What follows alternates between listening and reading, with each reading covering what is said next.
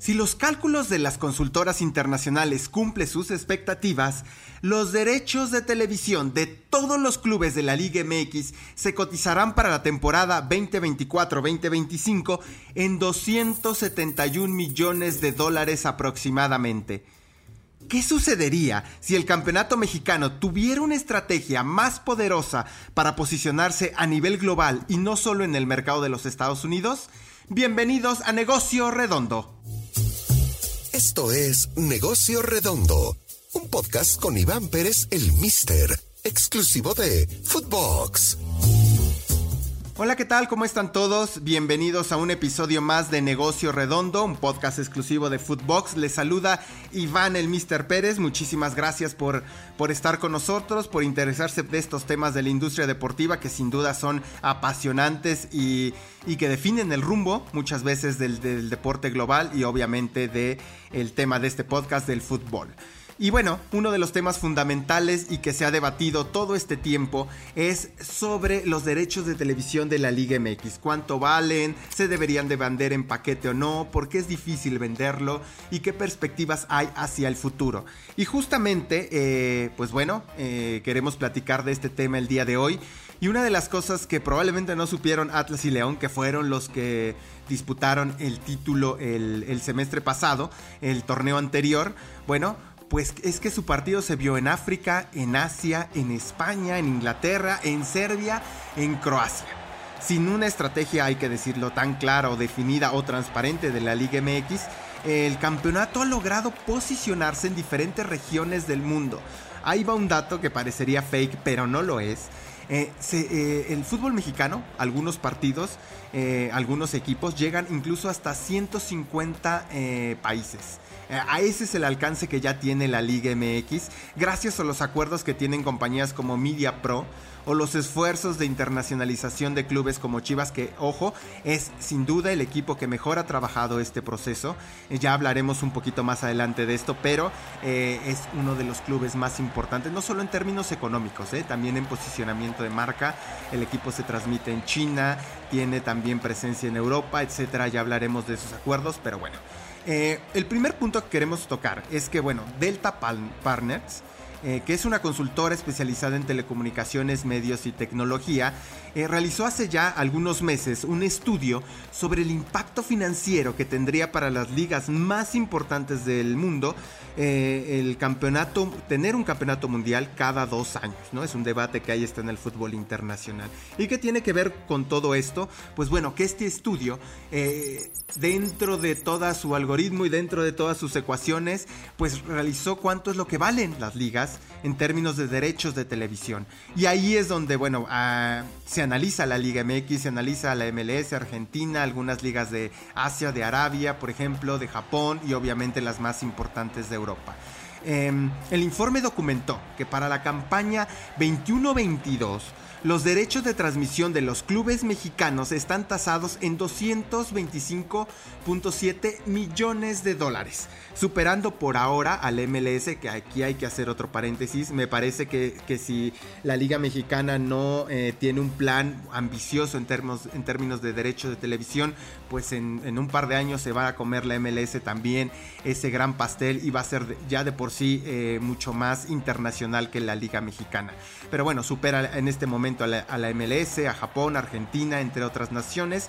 Y bueno, el ranking, como es de esperarse, no les voy a decir algo que no sepan. La Premier League es seguida de todas las competencias de la UEFA, sobre todo la Champions League, la Euro y tal, y la Liga, que es de España. Son, digamos, las tres entidades deportivas, los 3 conceptos, los 3 productos que mejor se venden en términos de fútbol, de derechos de televisión. Todos los campeonatos del mundo que están por encima de la Liga MX en términos del valor de cotización de sus derechos, lo venden en paquete. En México probablemente será muy complicado llegar a este punto. ¿Por qué? Pues porque hay televisoras que son dueños de clubes. Y eso de alguna manera sin duda complica el tema de la repartición, la fusión, la unión, la venta. Es todo un tema. Ya ocurre en América Latina, en Argentina. Vendieron sus derechos a una empresa de Walt Disney Company. hasta el 2030. Entonces, bueno, pues ya hay ejemplos en América Latina que eso ocurre. En la MLS también, pues es un modelo muy gringo, ¿no? La venta de paquete por paquetes, ¿no? Algunos partidos, algunos assets y tal. Bueno, pues también ocurre en la MLS en términos de América. Pese a ello, la Liga MX, hay que decirlo, ha logrado colocar derechos de los clubes a nivel internacional gracias al acuerdo que tiene con el campeonato Media Pro, esta empresa que también maneja el VAR, que también administra todas las transmisiones de la Liga de Expansión. Bueno, ha logrado colocar a través de algunos acuerdos el tema de derechos de algunos equipos, y ahí sí los ha logrado vender en paquete. De acuerdo con el estudio de Delta Partners, cada año va a haber un crecimiento anual aproximado de un 6.3% en el valor de los derechos. Es decir, ahí es donde para la temporada 2024-2025 los derechos de la Liga MX se cotizarán aproximadamente en 271 millones de dólares. ¿Desde dónde se mira el fútbol mexicano a nivel global y por qué es importante? Bueno, antes de pasar a eso hay que decir que el fútbol mexicano ha logrado a veces, pues por venta de paquetes en temas de televisión de cable y tal, pues posicionarse en algunos países. No es nuevo que está en otros territorios, tampoco es algo de hace 2-3 años. La verdad es que hace algunos, ¿qué será? 7-8 años documentaba en un periódico donde laboraba que justamente la Liga Mexicana se transmitía en más de 45-50 países. Y ahora, con esta llegada sin duda de Media Pro y algunos acuerdos que han logrado con televisoras, con algunas OTTs, pues ya se transmite sin duda en otros territorios y prácticamente está en todo el mundo. Bueno, son 150 países y bueno, esta es una gran oportunidad que deben de aprovechar los clubes mexicanos para hacer sin duda un gran negocio.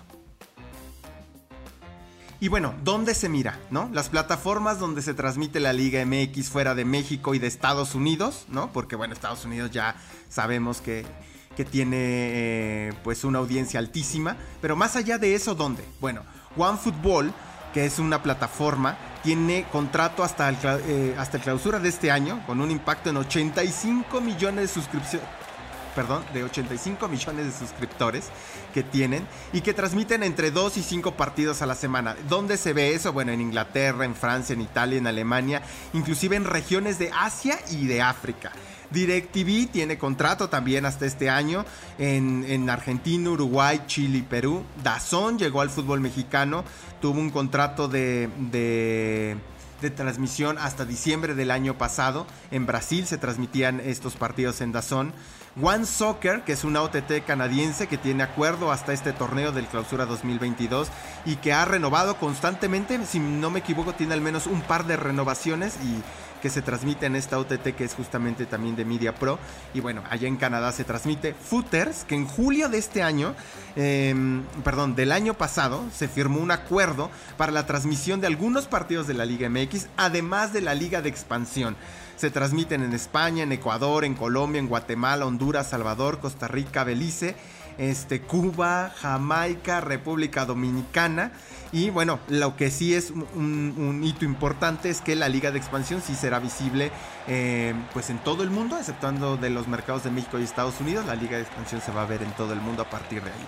Luego hay un par de plataformas que son interesantes, que es Sport Club y Arena Sport, que en octubre del año pasado el sitio web deportivo documentaba por qué y cómo era que se transmitía la Liga MX en el territorio de los Balcanes. Estamos hablando Bosnia, estamos hablando de Croacia, de Montenegro, estamos hablando de Macedonia, Serbia y Eslovenia. Pues allá tienen paquetes para ver un par de partidos a la semana de la Liga MX.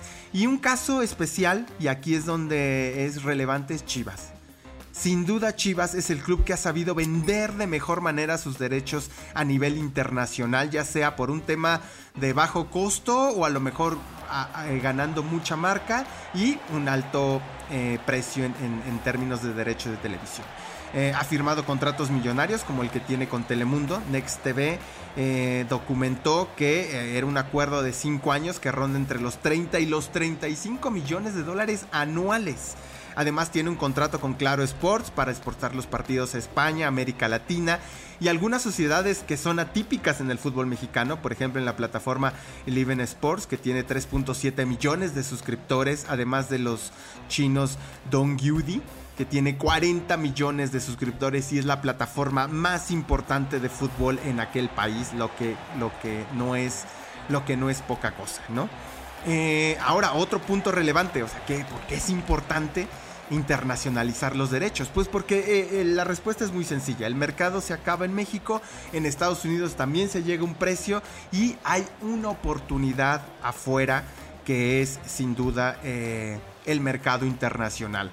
Y el mercado internacional ya está pagando también por derechos de todas las ligas. ¿Por qué? Porque lo que buscan es contenido. Y entre más contenido tengan, sin duda es relevante. Y si hay un mercado importante de fútbol en el mundo, hay que decirlo como tal, más allá del nivel deportivo, es sin duda todo el mercado que representa la población mexicana y también los que están fuera de nuestro país y nuestros paisanos que están fuera de ello, ¿no? ¿Qué ganan los torneos posicionando sus derechos en el extranjero? Bueno, de acuerdo al newsletter del Mister, una plataforma de contenidos deportivos, hay al menos 6 puntos relevantes. 1. Los clubes obtienen más ingresos. 2. El campeonato local toma mayor relevancia a nivel regional o inclusive global. 3. Hay mayor oportunidad para exportación de jugadores. 4. La llegada de nuevos patrocinadores o potenciar los contratos vigentes que ya se tienen.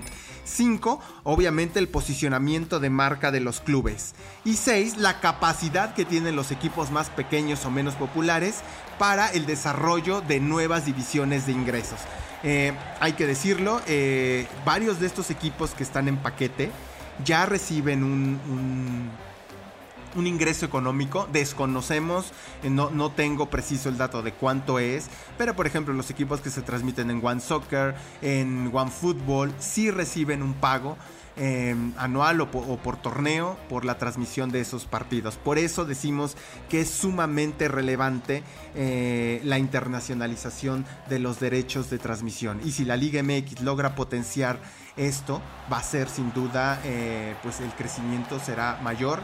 Y mayor inversión, ¿qué significa? Pues bueno, más recursos para los equipos, más recursos para los equipos significa inversión para desarrollar talento, inversión para comprar tecnología y mejorar aspectos deportivos, comprar a mejores jugadores, tener mejores campañas de marketing para posicionar al equipo y crecer su audiencia o su fan base.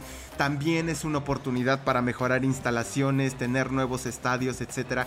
Es mucho lo que pueden ganar los equipos si es que logran vender o lograr un muy buen acuerdo, un buen deal en términos de derechos de transmisión. Es una gran oportunidad que no pueden dejar pasar los clubes, sobre todo ahora. Si hay algo que dejó, insisto, todavía estamos en pandemia, si hay algo que dejó la COVID-19 en términos de elecciones para la industria deportiva, es la diversificación. Y la diversificación no solo pasa por conquistar el mercado de los Estados Unidos, que sí que es relevante y que sin duda es el mercado internacional más relevante para el fútbol mexicano, de eso no está debate. También hay que decirlo, la diversificación en como se está haciendo en NFTs, con nuevas marcas de cripto entrando, con nuevos acuerdos o con los unicornios invirtiendo en el fútbol mexicano como Kavak. Ahora hay que decirlo, también el tema de los derechos de transmisión, sean digitales, sobre todo ahora más que nunca, van a tomar una relevancia absoluta. Pues bueno, esto ha sido todo en el episodio de hoy de Negocio Redondo, un podcast exclusivo de Footbox. Mi nombre es Iván el Mr. Pérez, me pueden encontrar en @el Mr. Pérez en Twitter, y ahí podemos intercambiar puntos de vista y debatir. Muchísimas gracias por estar con nosotros. Hasta la próxima. Esto fue Negocio Redondo, podcast exclusivo de Footbox.